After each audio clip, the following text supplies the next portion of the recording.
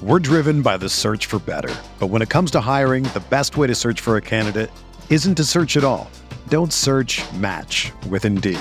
Indeed is your matching and hiring platform with over 350 million global monthly visitors, according to Indeed data, and a matching engine that helps you find quality candidates fast. Ditch the busy work. Use Indeed for scheduling, screening, and messaging so you can connect with candidates faster. Leveraging over 140 million qualifications and preferences every day, Indeed's matching engine is constantly learning from your preferences, so the more you use Indeed, the better it gets. Join more than 3.5 million businesses worldwide that use Indeed to hire great talent fast. And listeners of this show will get a $75 sponsored job credit to get your jobs more visibility at Indeed.com/Blue Wire. Just go to Indeed.com/Blue Wire right now and support our show by saying that you heard about Indeed on this podcast. That's Indeed.com/Blue Wire. Terms and conditions apply. Need to hire? You need Indeed. Hey, I'm Sam Pasco, and this is the Fantasy Bites podcast. For more insight and analysis, head over to RotoWire.com/pod. We first start with the latest RotoWire player news.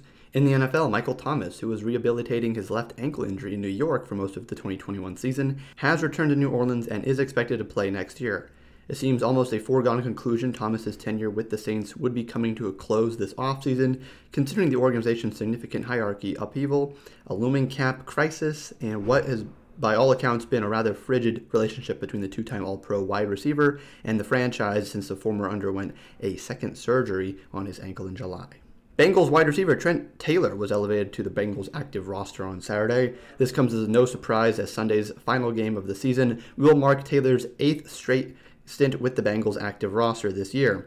Primarily as the team's punt returner, Taylor has had just 2 receptions since Week 15, although that does not include a critical 2-point reception in the AFC Championship game.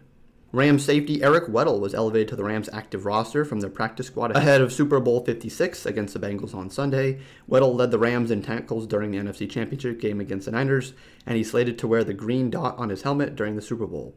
Across his 3 appearances since joining the Rams ahead of the playoffs, the 37-year-old has logged 13 tackles, 6 of which have been solo. In the NBA, Darius Garland is probable for Saturday's game against the Sixers. Garland was unavailable for Friday's matchup against Indiana, but appears as though he'll be able to return for the second half of the back-to-back set. He logged 27 points, 6 assists, 5 rebounds, and a steal in 30 minutes in his return from a 4-game absence Wednesday against the Spurs.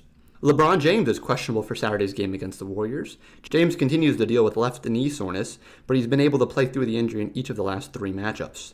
During that time, he's averaged 28.7 points, 8.3 rebounds, 8.3 assists in 37.3 minutes per game.